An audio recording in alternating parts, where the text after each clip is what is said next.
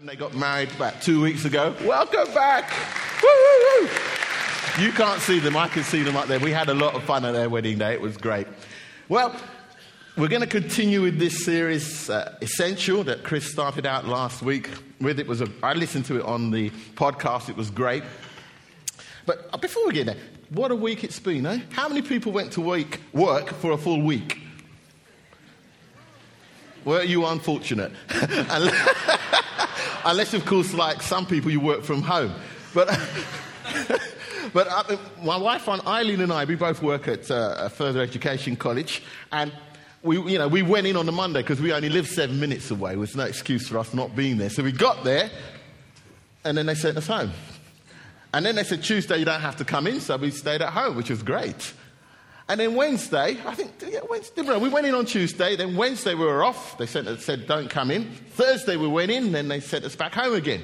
And I rang the office and I said, hey, Chris, how you guys doing? Are you in? He said, yes. I said, well, I'm at home. Oh, you teachers, yeah, blah, blah, blah.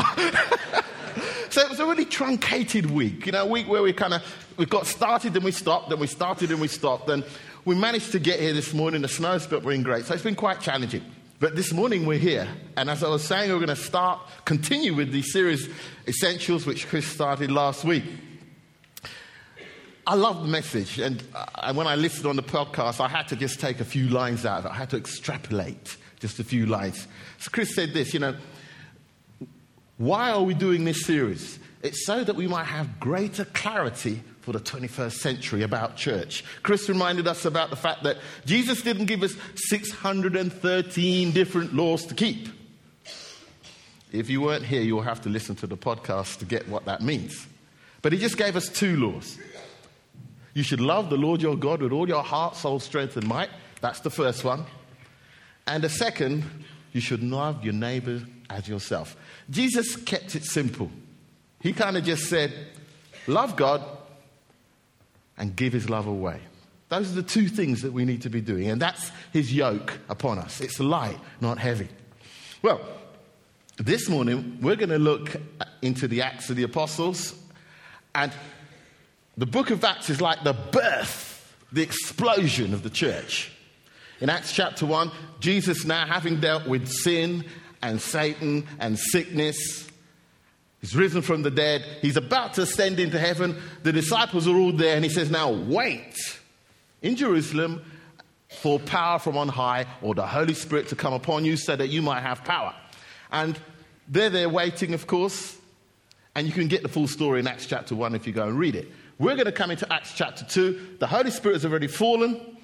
Peter, with the 12, get up and he preaches a sermon.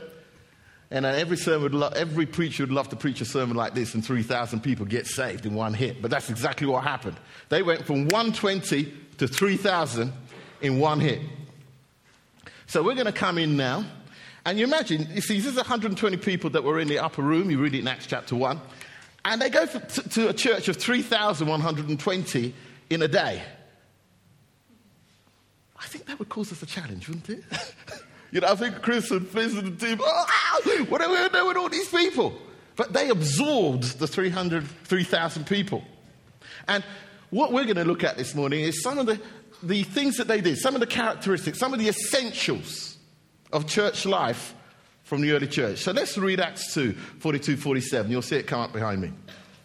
Obviously, if you listen on the podcast, you can't hear it. You can't see it, but you'll hear it. And they continued steadfastly in the apostles' doctrine and fellowship, that is teaching, in the breaking of bread and in prayers. Then fear came upon every soul, and many wonders and signs were done through the apostles. Now all who believed were together, and all had all things in common, and sold their possessions and goods, and divided them among all who had need. So continuing daily with one accord in the temple and breaking bread from house to house, they ate their food with gladness and simplicity of heart, praising God and having favor with all the people. And the Lord added to the church daily those who were being saved. So what were these essential activities that this exciting, vibrant community gave themselves to? Well, I'm going to mention about 7 of them very quickly. The apostles' teaching. I'm going to unpack that for you. Fellowship, the breaking of bread, prayers, reverence for community life, signs and wonders, and being a gathering, caring, worshipping community. I'm going to go quickly because obviously if I was to preach every one of those points, I'd never get back up on this platform again because you'd be here for a long time. So what I want to do is it's homework. So I'm going to throw these things out and the scriptures will be up there. But you get those scriptures back down and like the Thessalonians in Acts chapter 17, you go away and see if these things are so. So I'm giving you a takeaway today. Yeah, pizza with extra mozzarella and all that stuff. All right. Okay, let's look at the first one. Apostles' teaching. And they continued steadfastly in the apostles' doctrine. What does this mean? They took time to understand some key aspects about their faith. And you know what? The kind of church I used to go to, we spent a great deal of time just on number 1, the apostles' doctrine, teaching. What people need is more the word. Well, that means certain things to certain people. You see, if you're a Baptist, that means that you're going to study that Bible and you're going to love the texts, but it doesn't mean that you're going to do anything. But we're people of the word. I love the word. But the word is Jesus. And the word is supposed to cause us to do things, not just study it and have an intellectual encounter with it. So, let's just look at this. It meant repentance from dead works, faith towards God, baptism, laying on of hands, the resurrection, and eternal life. Now, I cannot unpack all of that this morning because this is just the first point. Yes, just the first point. I said I can't pack all of those. But if you look at Hebrews chapter 6, verses 1 and 2, you'll see that these are the basic things. You know, repentance from dead works. What does that mean? That you cannot appease God by being good. All have sinned, is what Paul said. Whether you think you are religious or whether you think you're unrighteous, you know, you just live loose, well, either way, you can't commend yourself to God.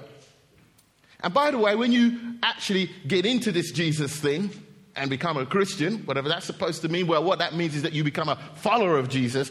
You can't try to live your life to just get him to love you. Most Christians, we work, hoping that God will love us just a little bit more. Well, the truth is, whether you work or not, he loves you for who you are. Understand this, that he loves you because you're a son and you're a daughter. It's who you are, not what you do, which is the thing with God.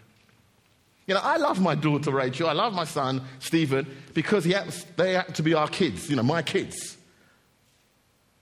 Now, there may be times when I may not feel like loving them because of their behavior, but the truth is, I love them for who they are.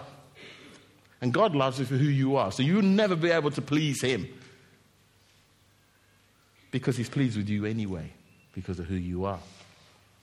So, repentance and dead works. Okay, faith towards God. Our faith is not in people or in things or in formulas. It's in God. It has to be faith towards God. 2 Corinthians 5:21 says, you know, he became sin. Who? Jesus. So that in him we might become the righteousness of God. So that work at Calvary, when you put your faith, when you put your trust, when you believe in that work in Calvary, that's faith towards God, and that the sin that was in you is dealt with because you put your faith in what Jesus did at the cross, and because of that, you now have God's righteousness imparted to you by faith, not by works. And Paul had a big debate. So did Martin Luther. You know, later on in the Reformation, that this faith we have is not by works. You can't work your way there. It's by faith. Faith towards God.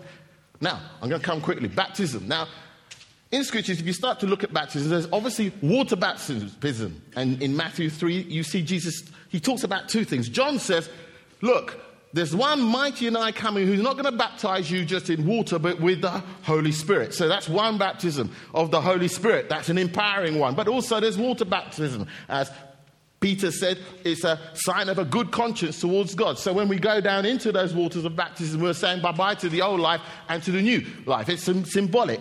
good to understand that. So that if you are not baptized, you understand why you should be. And if you are baptized, you understand why you did it. That was good. And the other aspect, of course, is there's the baptism of empowerment.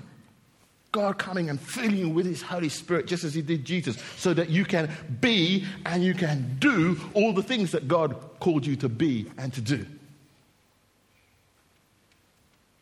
Laying on of hands, which is not when you beat someone. I'm going to lay my hands on you, boy. Not that. Some of you understood that. Some of us were getting healed up over that. But it's when we pray for people, you notice we're up the front, we lay hands. It's laying on of hands for an impartation. Yes? Either of his Holy Spirit or of a gift. It's a very important part of what we do. And particularly when we set people aside for the ministry, to serve God, we lay hands on them. And we pray because we believe there's an impartation by the Spirit that is taking place in that action. The resurrection. Paul says if there's no resurrection, there's no point in us being here. 1 Corinthians 15, 1-58. Go read it. It's central to what we believe. That we will rise up from the dead. We will have new bodies. Oh, read it. You know, sometimes I wish I could get, the resurrection. Yes, it's going to be great. Of course, obviously, if the Lord comes first, then obviously there won't be, because you'll already be alive. But you'll get your new body in an instant. Yeah. Whoa. You know, you can move through the galaxies. When I used to watch Star Trek, they look at the screen. Maybe you've got that kind of screensaver where it's just stars. I know, I look into Stephen's room, it's stars, and you'll be able to boldly go with your new body, to explore this amazing galaxy. And of course, eternal life, because you'll need eternal life to do it, because it's going to take you all your life to do it, to explore the universe. The wages of sin, we know, is death. But the free gift of God is eternal life. And it's a life. It's the quality of life. You see, I have to tell you this. Whether you love Jesus or not, you're going to get eternal life. It's the quality that's going to be different. Because we were built to live forever. You know that, don't you? It's only because of sin that we don't live forever. But this body should go on. But eternal life, to be there in his presence. Ooh. This morning in the worship, I was there, man. I said to the guys, I said, man, I was in heaven, man. I was in a different planet. I was like, I couldn't breathe. It was like, whoa. And I'm thinking, I'm in my natural body here and I feel like this. What it's going to be like when we've got our new bodies and we can do this forever and explore the universe.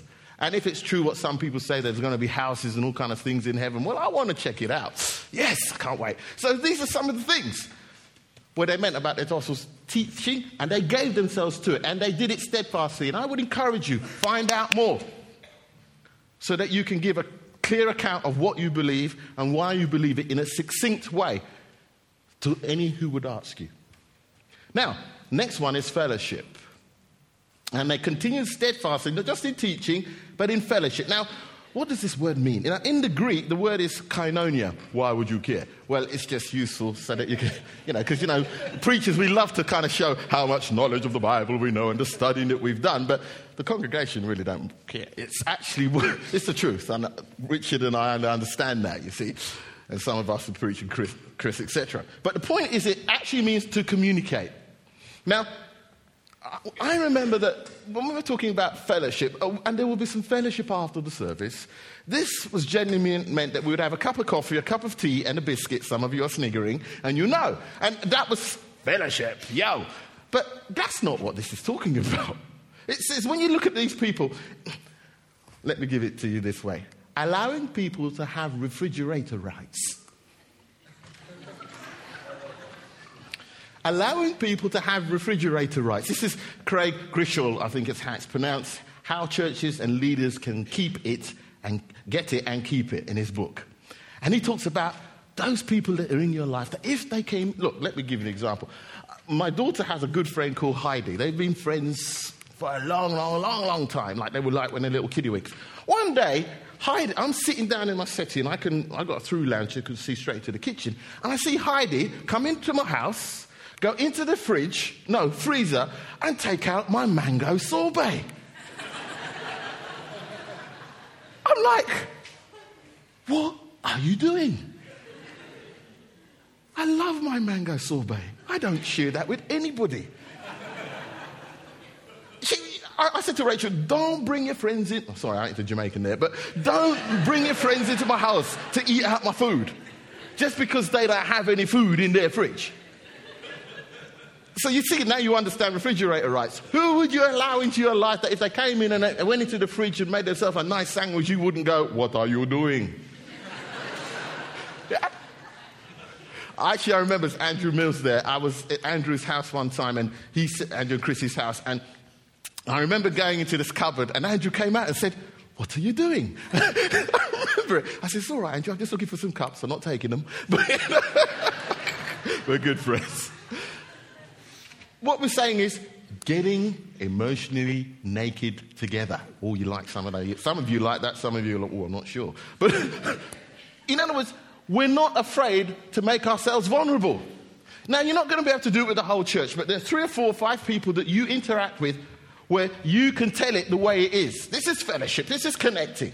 You see, in a congregation this size, you're not going to get to know everybody that intimately, but when we fellowship together, we connect.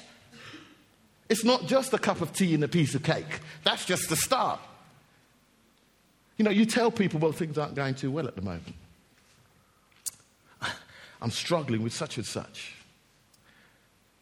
And you know you can do it because it's safe. We're fellowshipping, we're connecting. We're doing life together.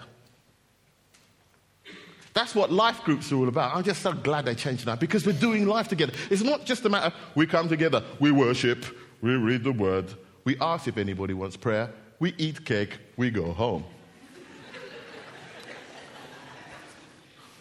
I've done that too. Doesn't work. Because when the time comes, has anybody got any needs for prayer? So everybody's great. Great, we'll go home. Or we go eat cake. No, we do life together. There's sometimes when you come to life group and you're pretty beaten up. You know, you've been to work and it's been tough. Or you and your husband have had an argument. I know no one in this church argues, but the truth is we all do. Yeah. You know, you come to church and it's before you got there, it's been a bad scene. But you get to the kinship group and you're thinking, oh, the life group, and you're thinking, shall I tell them or not? No, we'll just do happy families. And then, you know, you get into your little groups and you say, how's it going? Terrible. We just had an almighty row. And no one goes, well, really? You're a Christian. And I mean, you had that kind of reaction. Well, I don't know. Which is what we used to be afraid of. But no, we can be real and you're going to find there's mercy and grace, not judgment. And, well, I never thought it of them. Really? I think you've got it. So we receive, when we do life together, affirmation, encouragement, admonishment. Someone admonishes you, says, I hear what you're saying, you know, we'll pray for you, but I think I need to have a little word with you on that and hold you to account. I'll develop that a little later. And of course, we'll receive prayer. Now, breaking of bread. Now, we had it this morning. We called it the Lord's Supper. But if you go down to 1 Corinthians 11, 23 and 28, you can read that, you know, we're remembering Jesus' death, we're remembering what his blood has done for us, and that's the formal side of it. However, I get a sense that it was more than just a kind of formal thing. It was actually a call, this is my interpretation, a call to hospitality. Because in the early church, they kind of had a meal. In fact, in 1 Corinthians, the trouble is things got out of control. Some people had loads of food and some people didn't have any food. And those who had loads were like, you're not having any of mine. So Paul says, look, the Lord's Supper is something that we can all enjoy together. It was a meal. So it was a call to hospitality. Because when you have a meal together, you relax and you chill.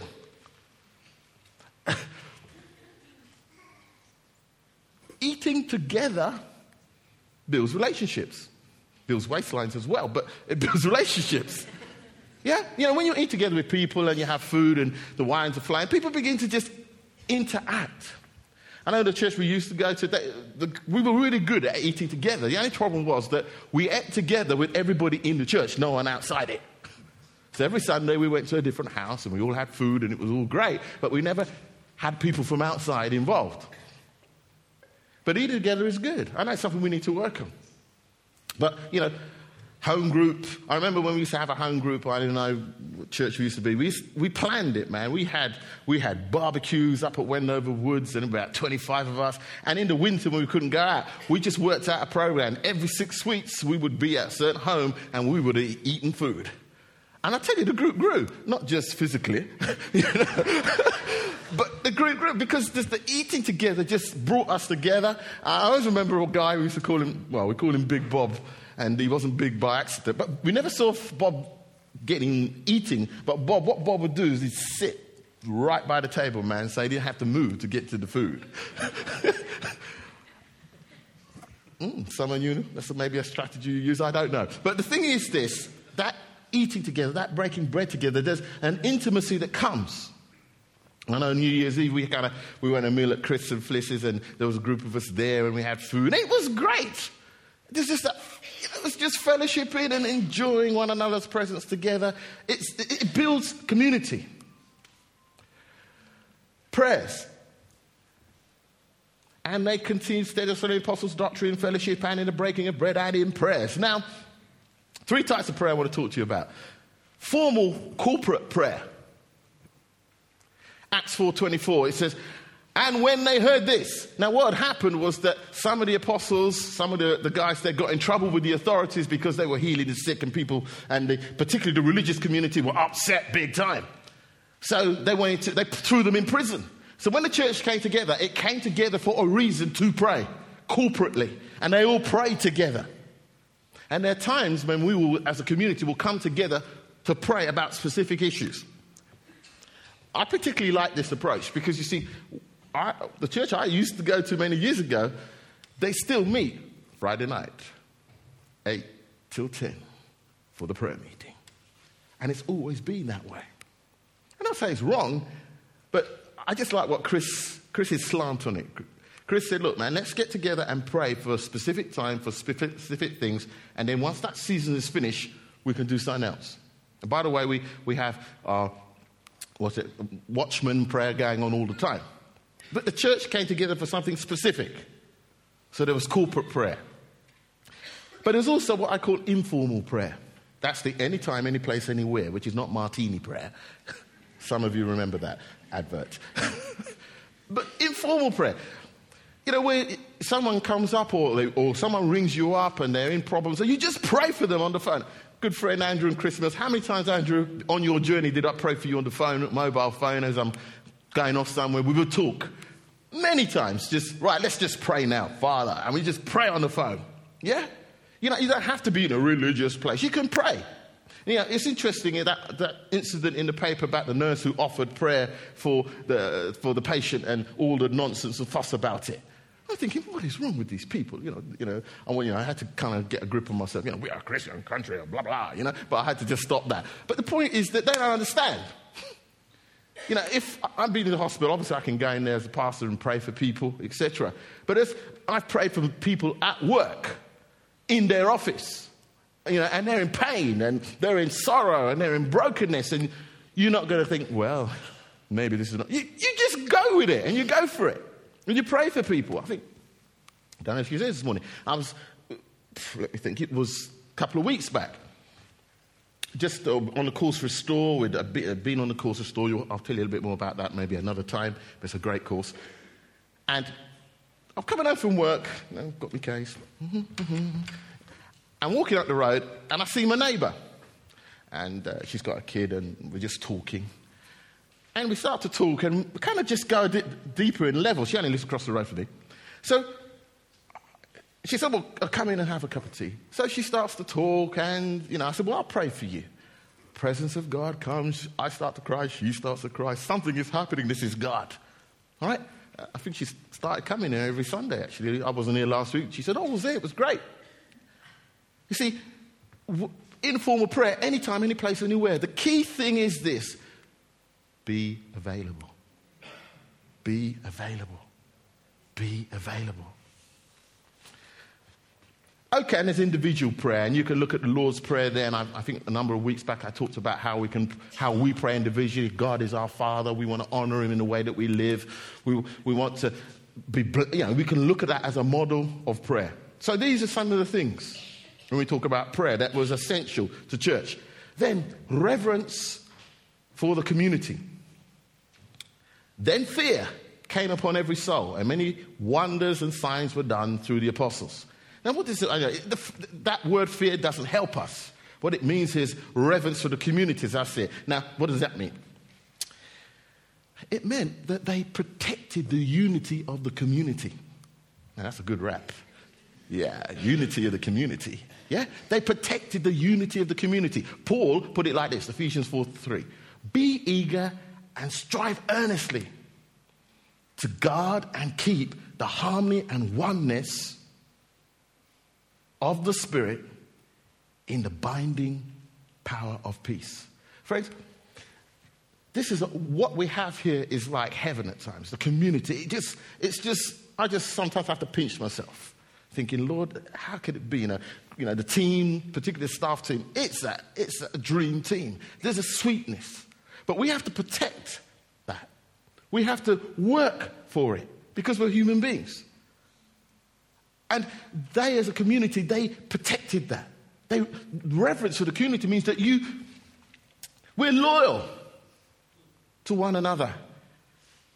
And we defend the absent. You said, what do you mean by that?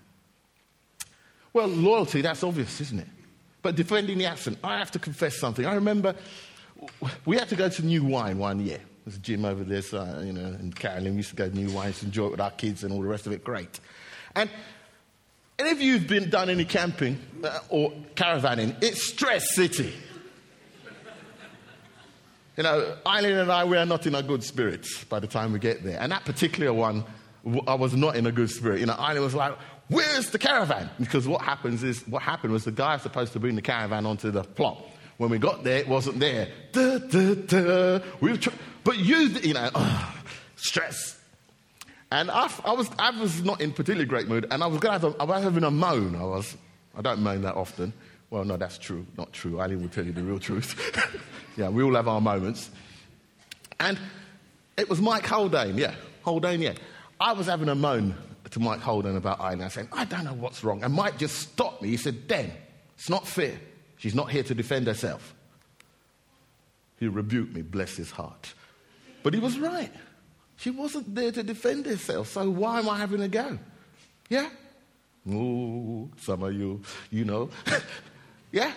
And when we're a community, people will speak against Chris and Fliss, speak against the leadership. They'll just do it because they're jealous and all the other things. And they're not there to defend themselves, so we need to learn to defend the absent. That's loyalty. It's the same if you're a husband and someone's running your wife, or a wife and you're running your husband. You defend your husband. You defend the community, particularly people who are not there to defend themselves. That's protecting community life. That's having integrity. That's reverencing the community. If you read in Acts chapter 5, when a couple didn't, pretty serious things happened to them. They died. That's Ananias and Sapphira. But you can look at that in your own time. So reverence for the community. Signs and wonders. They put, wonders and signs. Well, what are signs and wonders? What are signs and wonders? They are demonstrations of God's power over sin, sickness, and Satan. They're demonstrations of God's power over sin, sickness, and Satan. It's undoing the works of darkness. 1 John 3:8 puts it like this. The reason the Son of God was made manifest or visible was to undo, that is, destroy, loosen, dissolve the works the devil has done. When God moves in power and signs, what he's doing is undoing what Satan has done. If you come along to the healing place, what's it about? It's about signs and wonders, about God undoing the works of darkness. If you get onto that restore course, it's a great course. It's undoing the works of the evil one. What you need to understand is the enemy is aware of the fact that we have tremendous potential. And he spends a great deal of his time to make sure that he can stop you ever fulfilling your potential. So when you have an encounter with God and the enemy's works are revealed, that means that you are loosened up and freed to be and do what God wants you to be and do. And I think it was Lucy when she came up a couple of weeks, 3-4 weeks back, and mentioned about how God had healed her. What did it do in the community? I know it did in my heart. Faith rose. Yeah? I was like, yes, our God is still alive and he still heals people today. Yeah? So signs and wonders are very important. They're important for us, and it's important for what it does in the community. It causes faith to rise, expectation that God is able to set us free, to be and do what he's called us to be and do. A gathering, caring, worshipping community. Now all who believed were together and had all things in common, and sold their possessions and goods and divided them among all, as anyone had need. So continuing daily with one accord in the temple and breaking bread from house to house, they ate their food with gladness and simplicity of heart, praising God and having favor with all the people. So why did they like to be together? Why did they like to hang out? They experienced the presence of God together. They experienced the presence. This morning we experienced the presence of God together. Man, if I didn't have to preach, I'd have been happy this morning. Not because I didn't have to preach, because I was in his presence. I just felt him just healing my heart and making me whole. There's something that happens when the people of God come together. The God's presence comes down. It heals our hearts. It refreshes our souls. It increases intimacy with God. It increases our sense of gratitude, and it powers us up so we can take his presence out into the community. That's why they like to get together. That's why they like together. I remember when I was growing up, they used to quote us, Hebrews chapter 10, 24, don't neglect coming together as is the habit of some. But all the more, but get together, and all the more as you see the day draw near. And they used to use that to make you feel guilty if you didn't come to church. Some of you don't come from that background, okay. But the thing is this, that we want to get together because we experience God's presence. So that's a good reason to come. I know that sometimes Isla and I were a bit fraught in our relationship, and we come to church and, it's a bit, we're not touching, we're in here. And by the time we've been in here and we've worshipped God, we come out and we're like, oh, hello, baby. Yeah? What's happened? It's because of the fact the presence of God has softened our hearts. Yeah? Well, someone enjoyed that. Here's the next thing. Everybody had a sense that they belonged. Why did they like together? Because everybody had a sense that they belonged. You could belong before you believed. It was what we used to say to people, welcome home. When people come through that door, whether they know Jesus or not, whether they're on the journey, we want them to feel welcome. They feel that they can belong.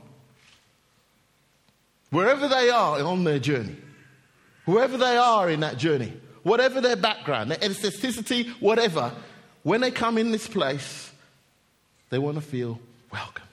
They could feel, I could belong to this community. I could be a part of this community.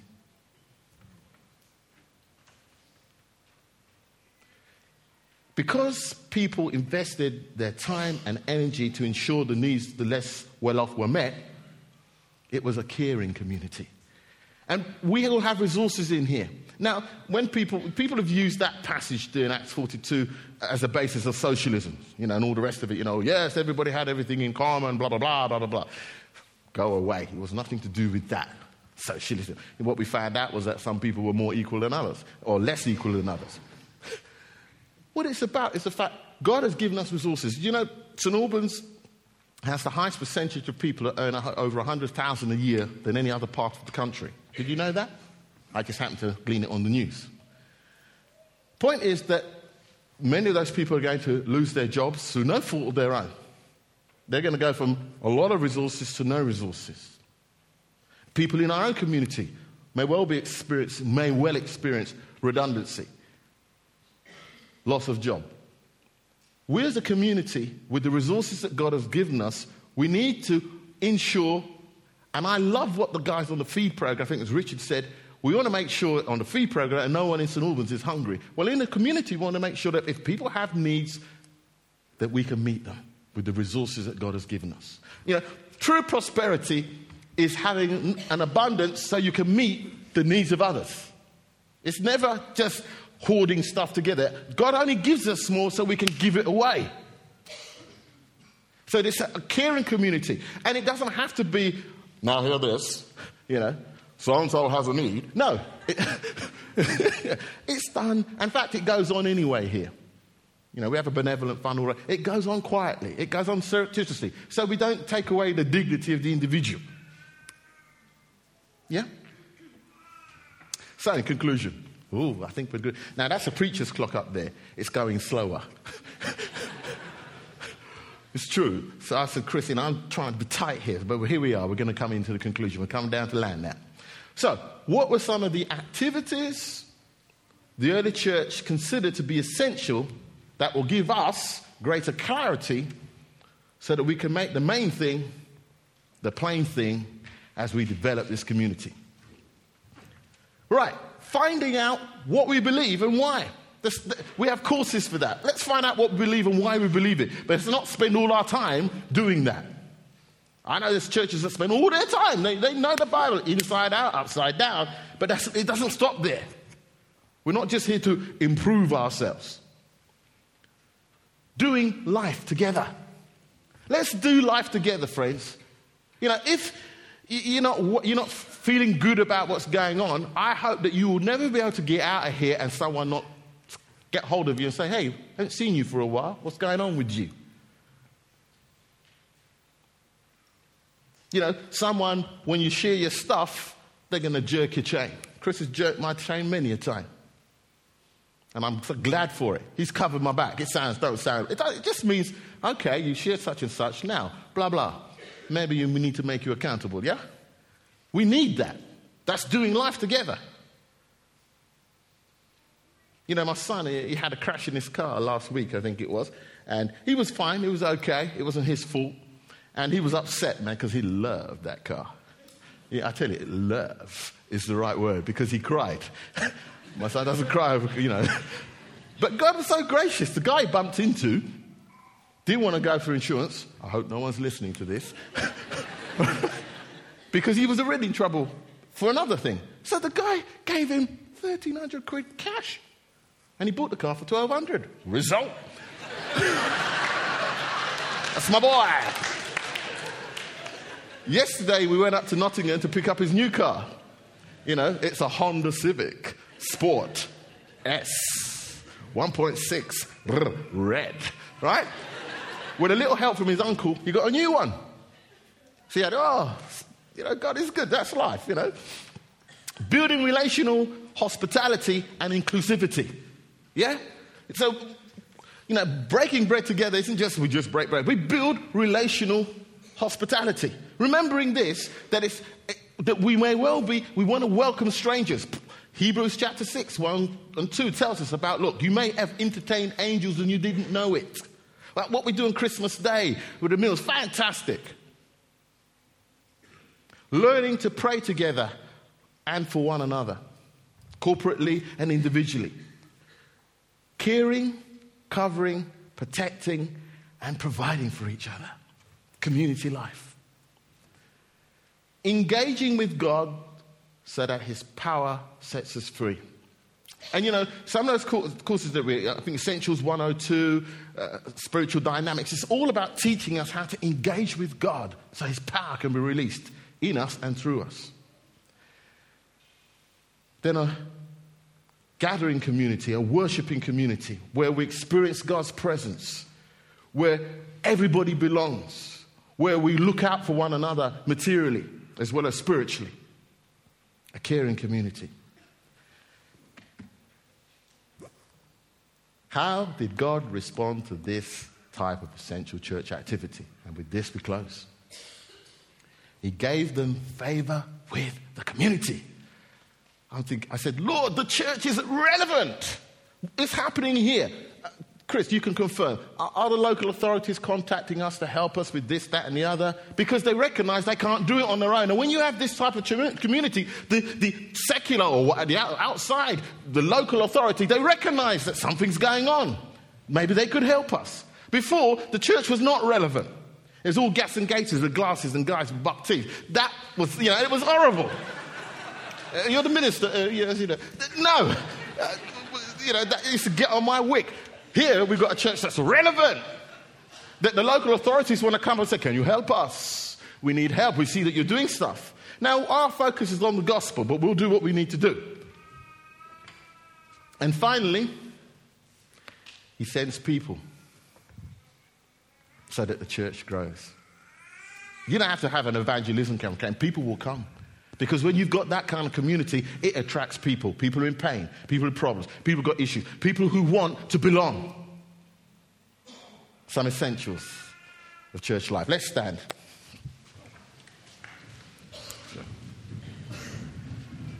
Band, if the band is available, if you could come up, that would be great. Father, we want to bless you and praise you for what you are doing here in this church. Father, we ask you that these essentials that we've seen here this morning of church life, teaching and fellowship and relational, as it were, hospitality, prayers, looking after each other, your presence in our midst may become characteristics, even more so in this church.